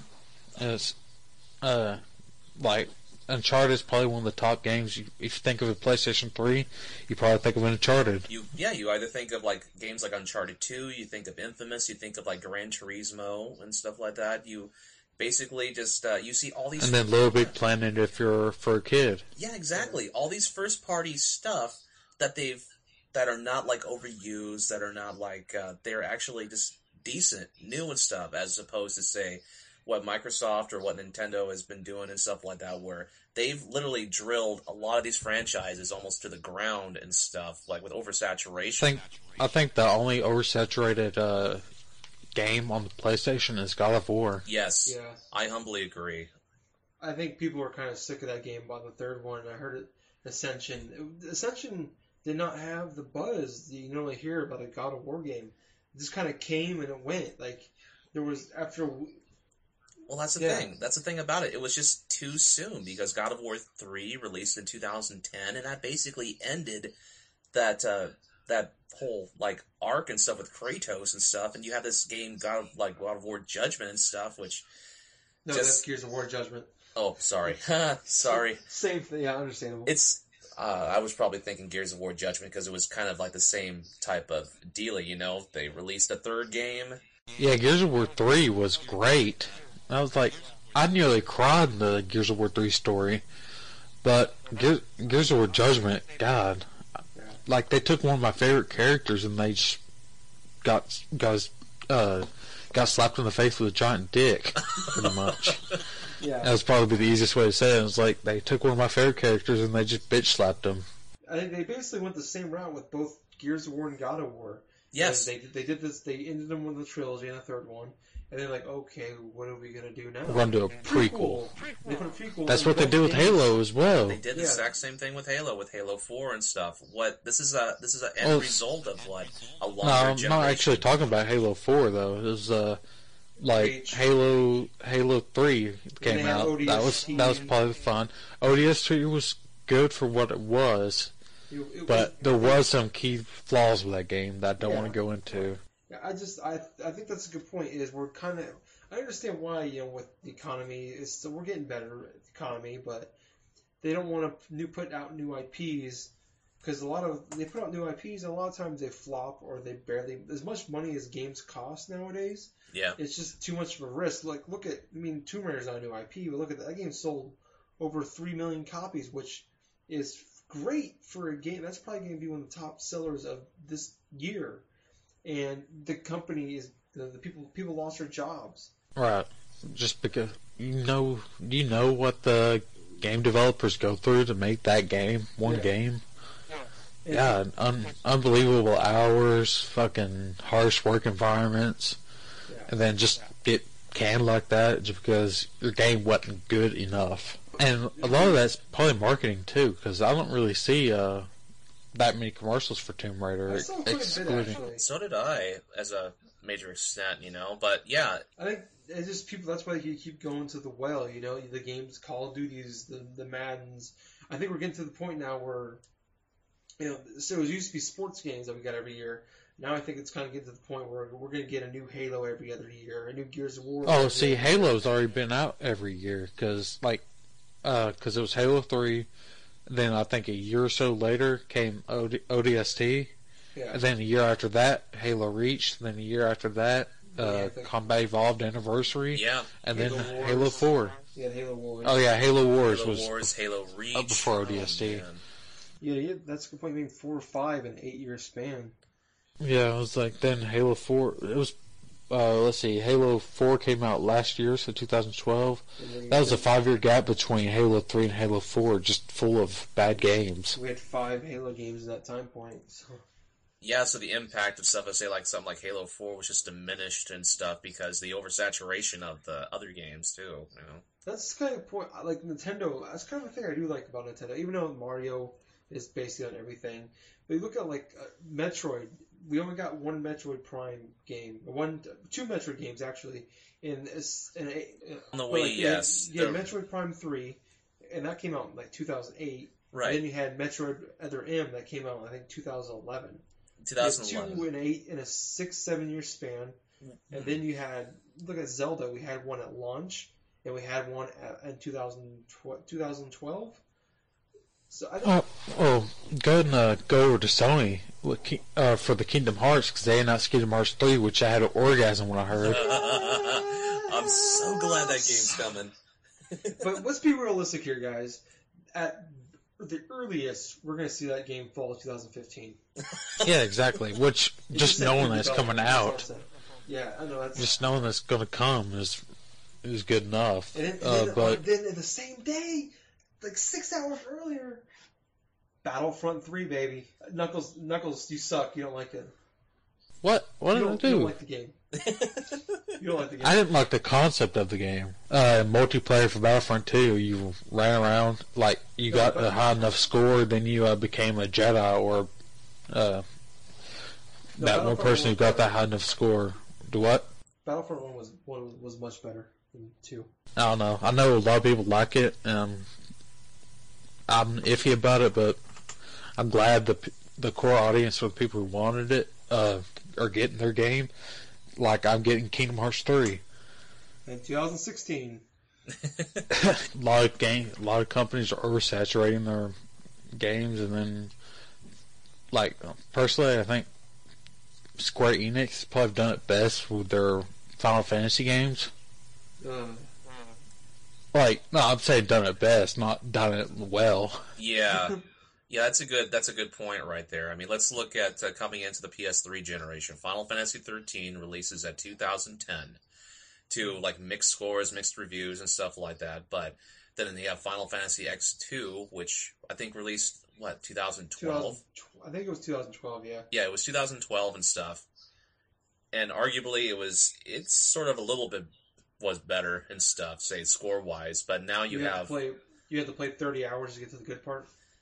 Actually, that was original Final Fantasy 13. Tell you that was true. That's what I'm talking about. That's why 2 was better, because you had to play 30 hours to get to the good part. Yeah, exactly the point. And now you have like Lightning Returns, like Final Fantasy 13, which is supposed to be released like February of 2014. Now you see those type of gaps are pretty good, because that way you're not oversaturating things like yearly and stuff like that. But at the same time, you're working to try to improve, try to make sure the game is like different enough so you listen to the fans. What was the Final Fantasy game that everyone hated besides 13? I think it was 10. It was I think it was 10-2. 10, 10-2, and 11. 11 was the online one. The 11 was the online one, but there was the big old backlash with Final Fantasy 14. I think there was. I mean, there was like development stuff that went on that they had to scrap the entire game. They actually fired their whole development team or something like that, and they had to redo it from scratch, and they're trying to relaunch it. Wasn't it supposed to be an MMO, and they scrapped that? Yeah, I think 14 was supposed to be an PC MMO.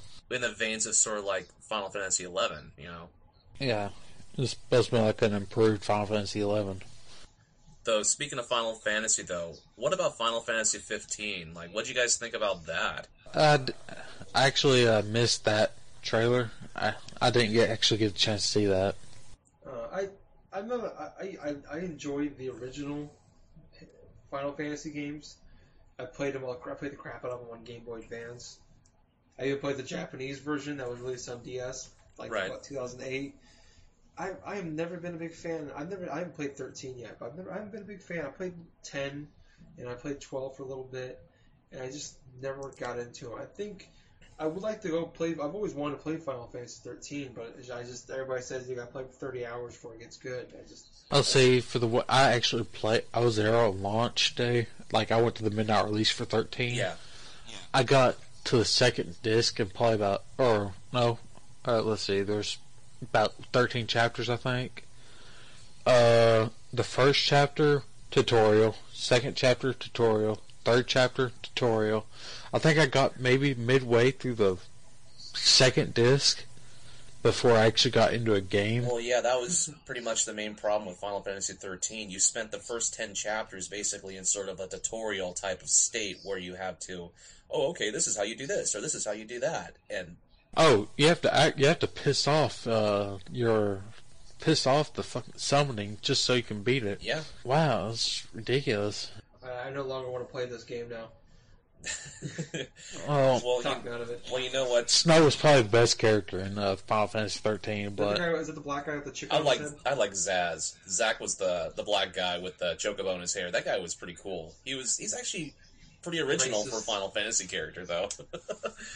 And like the whole story between him and that little chocobo was great. It was, it was just well made and stuff like that. Storyline wise, it was probably one of the more interesting things in regards to that. Maybe other than Snow, Lightning, and whatever her fucking name is, Sarah, I think. Yeah, Sarah and stuff like that. That storyline wasn't that great, but I kind of liked Fang and Vanille though. They were pretty decent, I thought. But I just could not stand. I just could not stand Hope. The beginning parts of that game.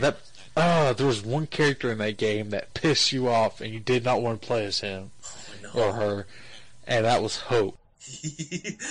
Basically, the freaking emo kid. Okay, that's right. Your mom gets killed. Oh, hey, let's just go ahead and cry emo tears for the next freaking 20 hours. Yeah, that's just. Yeah, then it's like you're hanging out with Snow, and then the Snow gets hurt. You had to fucking cover him until Lightning and whoever showed up, Zaz showed up to save your ass. And god damn, finding a boss with nothing but a healer. I know, right? God, that was aggravating as hell. I was like, jump off the cliff, jump off the cliff, jump off the cliff. Follow your mother, damn it. Well, anyway, I was so... and stuff like that. I did get a chance to look. Let's just go back a little bit to Final Fantasy 15 here for a second before we move on. But Final Fantasy 15, from the trailer that I saw, I mean, running onto the PS4, the game obviously looks pretty damn gorgeous because of Square's like new engine that they've made for this game. But a lot of the gameplay things, it just looks like very like third-person action type of styling and stuff. That's mixed up with some RPG elements, but it just looks like entirely brand new. It's like a modern day type of RPG. So basically, you have certain fantasy elements though, but it's just basically just a Final Fantasy set in modern day times. Pretty. Can I talk about my Nintendo experience now? Yes, go on ahead. Is that good, Knuckles? Good. Did you want to say something important? No, good. I was going to another Pokemon rant, but go ahead. Okay, I'll stop you there. So, I got to go to the Best Buy and play the demos of games that were just announced at E3 and then Nintendo Direct. Yeah. So, I don't know if you guys saw, they had a cross promotion with Best Buy. Nintendo did. 100 different Best Buys throughout, I think it was the U.S. and Canada. Yes. So I went to the one here in Iowa, and we got there. So it started at 4. Yeah. I went with my friend Justin. We got there at 4:15. There was already a 2-hour wait. Oh my god. Yeah. So wow. We got there.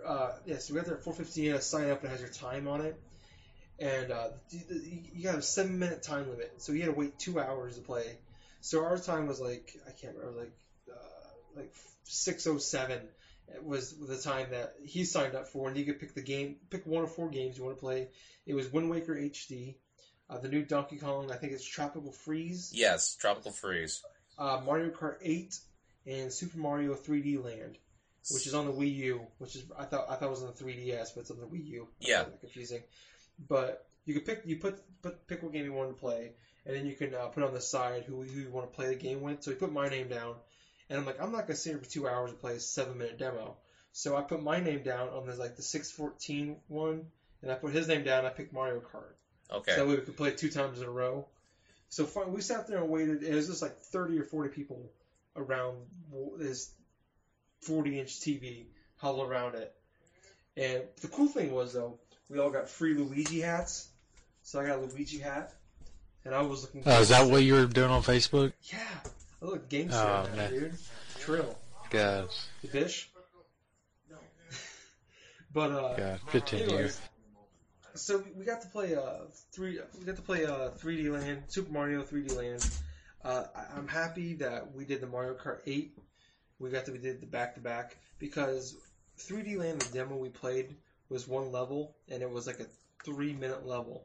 3-minute level, really? Yeah, that was the entire demo. You get to pick one of 4 levels, and it was 2 other guys joined us, so it was 4-player. Right. And it's kind of, I don't know if you guys have played the Super Mario, the world ones, the side scroller ones. Yeah. This, it's co-op. You work together and everything like that. This one's a little different, where it's more top down. So it's it's 3D, I guess. So you can run back and forth throughout the level too, and it felt more like a race, honestly. Like I wasn't trying to survive and get through the level. I don't know, maybe the co-op people were playing with, they were just running through it, but it just felt like the entire time I was just trying to keep up. Like I was talking to my friend Justin about it, and we came to the same conclusion. Was it just felt like I was racing with the other people to try to keep up with them. We weren't working together. We were just all running. Well, yeah. I would think that too, because if it's like a time limit, they're just like, oh, I want to get through this thing as much as possible to see the next thing, Well, there was no time limit. You got to play one level. Really? So you could play that one level 15, 20 minutes, I'm sure. Well, probably not, but they probably kicked you off eventually. But you didn't have to run through. We could took our time through it. But these guys, it could have been our fault, could have been their fault. Maybe the game's just designed that way. But it's just we just flew right through the level. We didn't do. So I didn't really get to see much as far as really what the game can offer. Really, it's just Mario from a top-down view. I don't know. It's hard to say. I don't want to sit there and say based off a 3-minute demo, that this game is more of a race. It's not very good, but from what I played in it, I don't know if it's a game I can pick I'll buy at launch. The other one I did play was Mario Kart 8. Yeah. Hold on, before you go into Mario Kart 8, I do want to mention that there is something similar to that. A game called Mari Zero, and you basically play 4-player co-op on your computer, and you basically Mario with a portal gun. Huh. That's pretty cool. That is pretty cool. Yeah, you just go through like Super Mario Bros. Like the first game, with the portal gun. Nice. You fire a portal, get to wherever you want to go, and so on and so forth. I found it really fun and kind of aggravating when you're actually playing with like a couple other people, because it's just sharing one screen. Yeah. And like 4 Marios, and you fire a bunch of people firing portal guns. Yeah, that's kind of the same way it is when you play the other Marios, where like if we play with one friend, sometimes he's just like just instincts. You jump for the mushrooms or the flowers and stuff, and like he'll just grab all 4 of them. And just kind of, you're all small, and he's got the flower and everything like that. I go ahead and continue to your Mario Kart. Okay, well Mario Kart 8, it felt, if you played Mario Kart on the Wii, it's kind of essentially the same thing. Not a big difference. They did add like where there's some parts of the levels where you can actually go up on the sides, on like the walls, or go up on the ceiling. That sounds crazy. Yeah, so there's parts in there like I thought it was like there are parts where like I'm winning and there's no one behind me, and then all of a sudden there's someone coming up on the side of the wall to the right of me and just flies right past me. And they have this was introduced in the 3DS Mario Kart 7, but they have propellers, so parts you can fly off ramps and like do propellers. I found that very annoying though, because it does slow you down quite a bit. So if you can avoid those, recommend it. Then they have like some parts where you're underwater, and you have like the little jet engine thing. You just go underneath the water and stuff like that. It's not a huge difference as far as gameplay goes, but I will say it was a lot of fun. I've always grown up as a Mario Kart fan. I played the crap out of the DS version. So did I.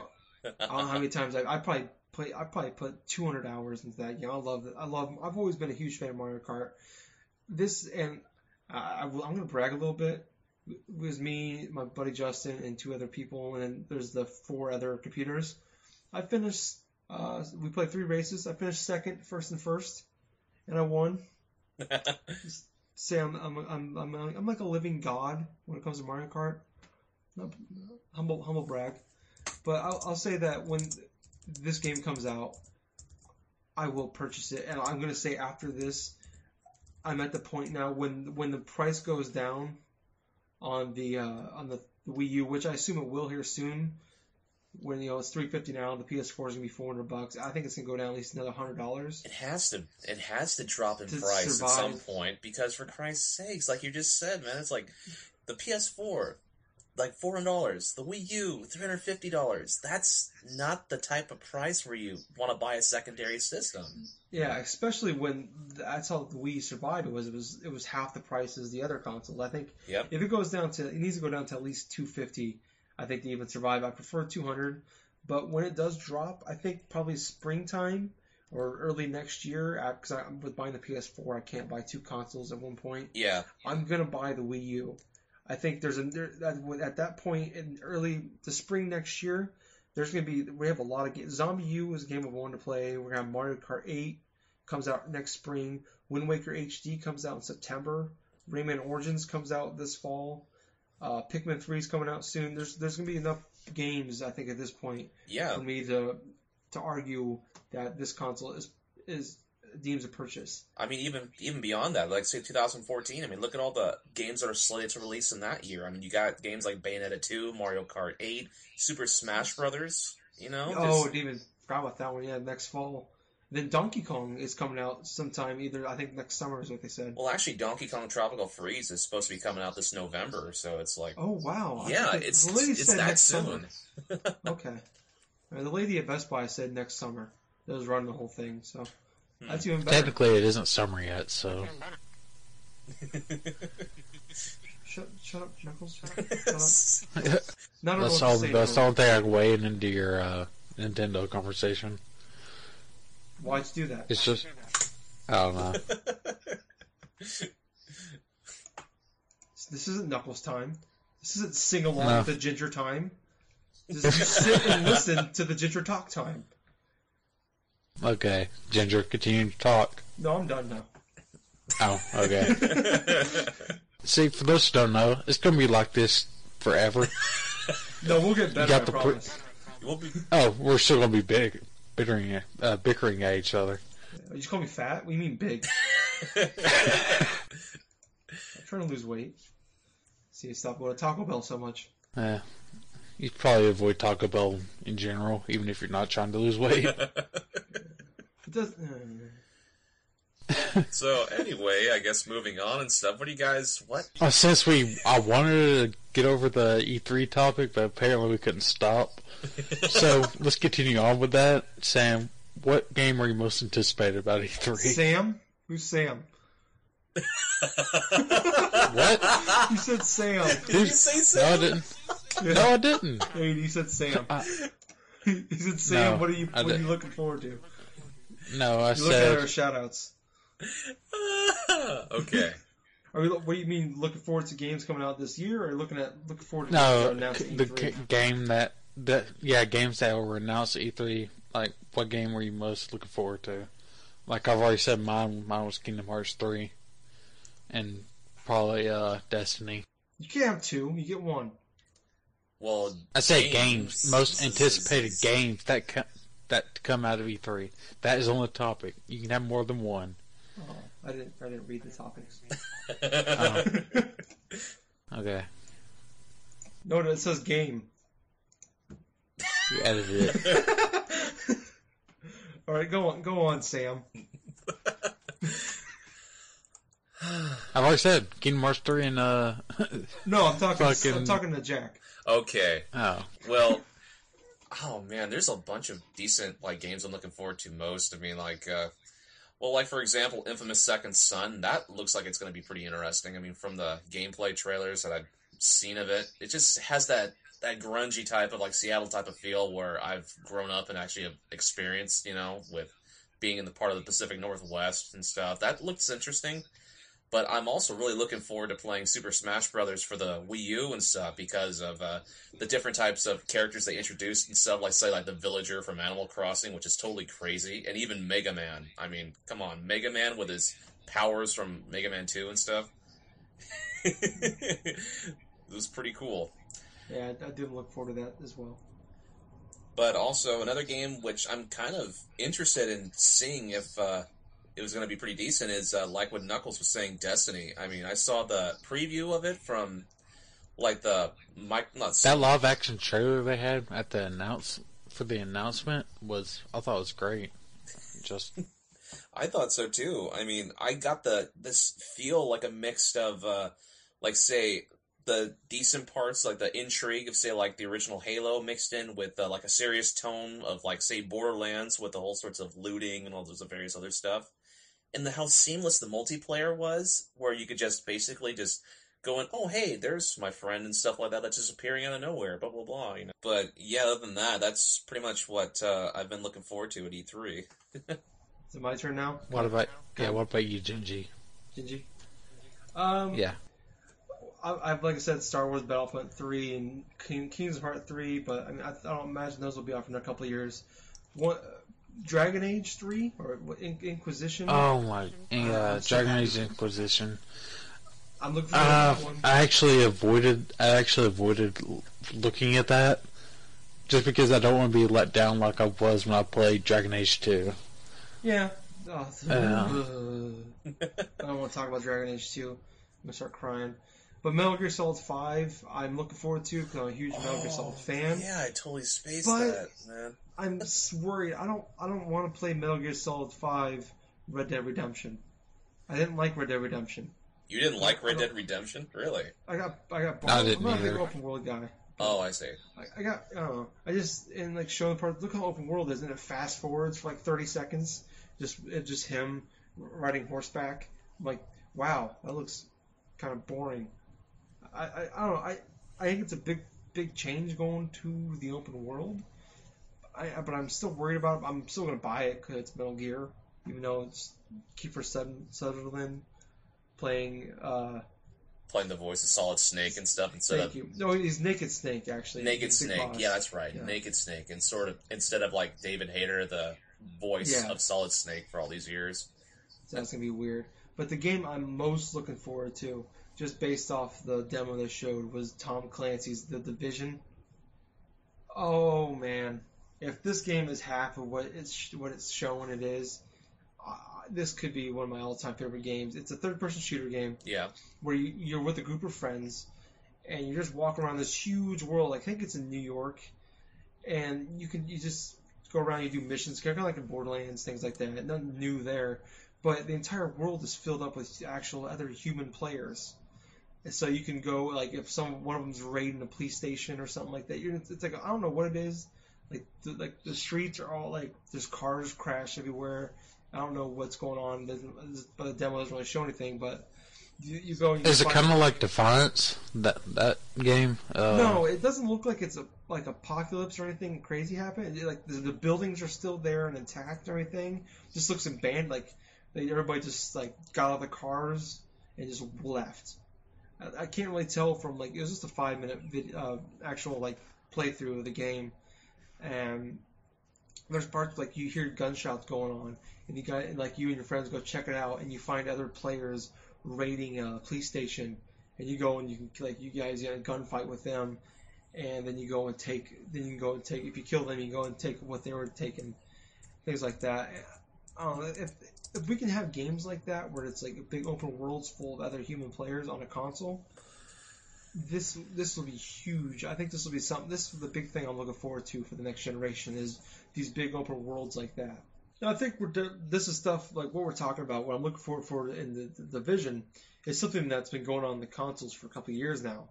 I think it's just been kind of fun because I think most of my friends are they're PC gamers. They're console. They play on their consoles, and if I could play with my close friends that game, that would be amazing. That could probably be the most fun I've ever had playing games. Yeah, that would be freaking awesome.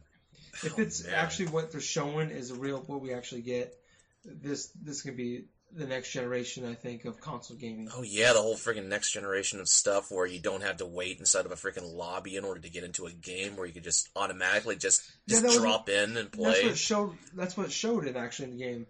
Is like one of the guys, like, it had like the headsets, you can hear the friends talking, and one of the guys like, oh, well, I gotta go, and he just drops out, and the game keeps going seamlessly, no issues whatsoever. And they can just jump right in, jump right out. Yeah, but I believe in order for that, the internet in general has to be better. Yep. Yeah, well, that's why I think the Xbox One, going back to that, they announced that to actually use the Xbox One, you have to have at least 1.5 speed. Internet, the megabytes per second or whatever, for it to actually work. And I live in Iowa. It's not, I know it's not the big state or anything like that, but I live in Des Moines, the capital, the biggest city in Iowa. Over 300,000 people live in it, and in most of the city, 1.5 is, that you're lucky to get 1.5. Like where I live right now, we get 12, and that's recently. That was a month ago. We got 12. We had 1.5 for the past 5-6 years with them. We went through another internet company before that, but we just went to these guys a few months ago. But yeah, up until a month ago, 1.5 was it, and you can't even stream Netflix on HD with that. Are you serious? Without any type of stuttering whatsoever? You can. You won't have any stuttering, but it won't be like if it's not in HD, it's fine. Like you get, there's 4 bars in HD. You'll get the second bar, and that's like kind of where you're fine at. Like that's where you max out at. That's ridiculous. That really sucks. So if I think 1.5 is the bare minimum. You can't really do much, but it'll work, but it won't be great. So I think what they're going for, I think the Xbox One, I think the biggest issue with it is it's maybe 5-10 years too early. I agree. I really do agree with that because we're not ready for the digital age yet. Sorry to interrupt you, but we're not quite there for the digital age yet. I don't think, and I just there's basically they're saying if you don't live in the United States, some parts of Europe, I mean, F you. We don't care about you, kind of thing. I know I hate. Oh, I think they've already said F you to Europe. Yeah. And they definitely said F you to Asia in that area. Uh-huh. Just because, Asia, there's no announcements planned for any Xbox One. Inside even, say, Japan or something, too. Nope. That's no, it's not even in Japan. They said late 2014 is when it's going to come out in Asia, but I can't understand that Asia, I mean, Japan, they don't make, they barely have any, they don't sell barely anything there. So I'm not too surprised about that. Yeah, just the fact that South Korea's internet's probably better than ours. Probably. Well, StarCraft are playing. Has to be. Yeah, all the StarCraft, especially when StarCraft 2 doesn't even have LAN play in it. Oh, wow. Yeah.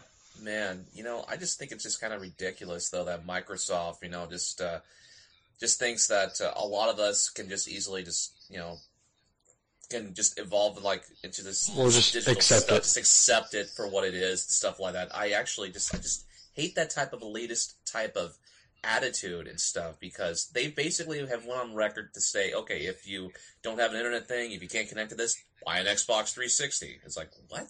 I mean, yeah. And the Xbox One, I know, is going to sell like crazy when it first comes out. It's a new thing. Like every new electronic thing does, it's going to sell like hotcakes. And it's also it's going to sell well for Christmas because parents that don't know better. Well, yeah. Like the gamers know what to get, but the parents are just going to get what they think the kid's going to enjoy. Yep. They're still going to get that bro community that just plays Call of Duty. But I think you know how many returns there's going to be? Oh yeah, especially if a portion of say a city or something, they lose their electricity for a few days. Where I used to live, there was the best internet you can get was dial-up. Oh. And that was about 4 or 5 years ago. Ugh. Yeah. I think this could be you something. can't even connect to the internet. I think if this thing was coming out 2023, I think this wouldn't be I think this would be a non-issue right now. Even with the DRM stuff, I think we're slowly going to the kind of where our music is with video games, but I think we're still years away, especially when you think about iTunes and music. You're talking about buying a 99-cent song or a $10 CD. We're talking about video games are going to cost $60, $70, $80 here. Exactly. It's not going to have that type of seamless transition like, say, music did, Yeah. I mean, this is a big purchase, and when you buy it, you're stuck with it. I mean, I can buy a $10 CD and live with that if I don't like it. But if I buy a $60, $70, $80 game that I had to save up for a few weeks and it sucks, or it turns out to be a 3-hour game, and you're stuck with, I can't sell it now. I mean, I think publishers, they need to bring it this generation. They can't have the shovelware. They can't have every movie that comes out and make a crappy video game with it. They need to, every game that comes out needs to deserve to be around. It can't just be some game that popped out in 3 months to advertise something. Yeah. I think I don't see how they can have the shovelware and expect to survive in this generation. Yeah, really. Especially when they're going to be $70, $80 like they're talking about this generation, which I'm not too mad. I'm not too mad about. If it goes up $10, I can live with that. 20's pushing. I was actually looking at the games. It looked like they weren't going to go up in prices because I checked from GameStop to Walmart to Amazon. Yeah. There was one game on Amazon that was $80, and the rest was the same price. I think it was Assassin's Creed 4 was the only thing that was $80, but everything else was the same 60. Yeah, I can live with the 70. I think anything higher might be. But there's no way I can buy as many games as I buy. It'd be maybe 3 or 4 a year at most. I can buy. Yeah, the way that Xbox One seems like they're going to do is they're going to try to go Steam. Is trying to counteract that DRM shit that everyone's pissed off about. Their sales are going to be crazy. I mean, if that's the case, then it's a whole other discussion. But I mean, you're saying that now, and people buy that. But I mean, doesn't mean they're actually going to do it. Right. Well, they did have that sell that they just like those crazy spring cleaning sale that they had or something? They do once a year though. I mean, we're talking about every day. Steam has a huge sale. Yeah. So, in fact, I'm going to log on to Steam right now and see what their sale is. I think you can get Witcher 1 and 2 for $10. Is their big sale today. Oh, that's not that great. Witcher 2 is a fun game. But, I don't know. I just feel like Microsoft has not built up the kind of the level. I can't think of the word basically, but they're not up to the level as far as goodwill for their consumers as where Steam is. That's true. They have definitely not built up the trust. That's for sure. Yeah, and I can't trust this company to. Oh yeah, we're going to do that. But then maybe if they give all their if they give you like, here's a deal for $100 to give you all of Valve game or all of Microsoft Studio games for then until then on. Yeah, then you have this Witcher sale, the Witcher franchise sale here for like about $6.79. Those type of deals and stuff. That's what brings people to play games on Steam and stuff, because they're cheap, affordable, and they don't have to worry about always connecting on the online. And that's why we're okay with the DRM stuff on the Steam, is because the thing with Steam though, the thing about Steam is you don't actually have to be always online on Steam. Exactly. Yeah, but I mean, you can't sell your games back. But no, I think that's why it's like what I was saying with iTunes. You buy a $10 CD, if it's not very good.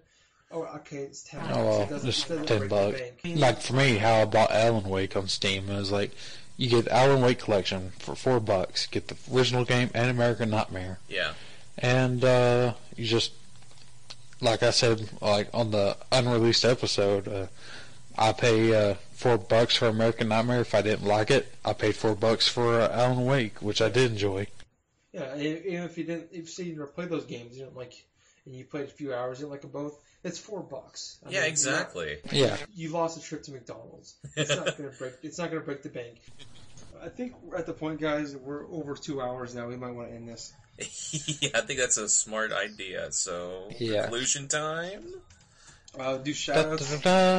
Shout-outs time. All right, first, really, did you really add shout-outs to our website?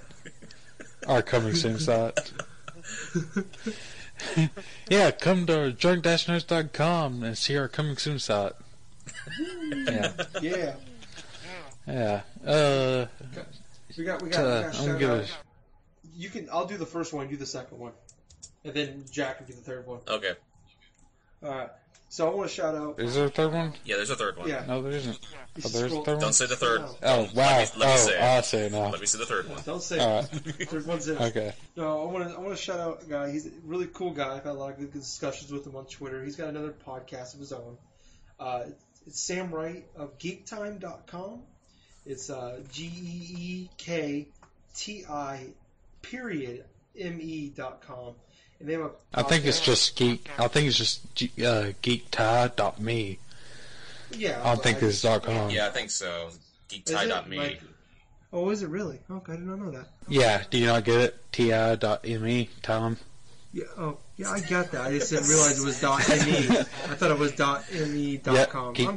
Yeah, geektie.me. I got the time. I just didn't realize it was .com.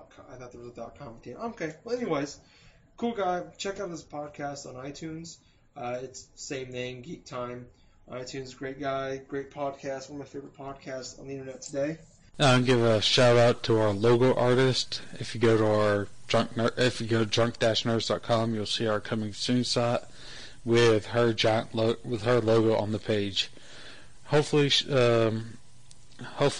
Cassie Wangren, also known as PMS Cassiekins, will be making more stuff for us, and hope to have her on staff. All right. Pass it. Tag it. Get the tag. Get the tag. Go. And also, we'd like to give a special thanks and shout out here to Shark Boy. Yeah. That magnificent bastard. Sure, you were a Stone Cold ripoff in your certain storylines. Sure, you had that vest and that weird obsession with clam juice. But deep down inside, you were one hell of a fun athlete to watch. So, thanks to you, Shark Boy. You have just lowered the standards even lower.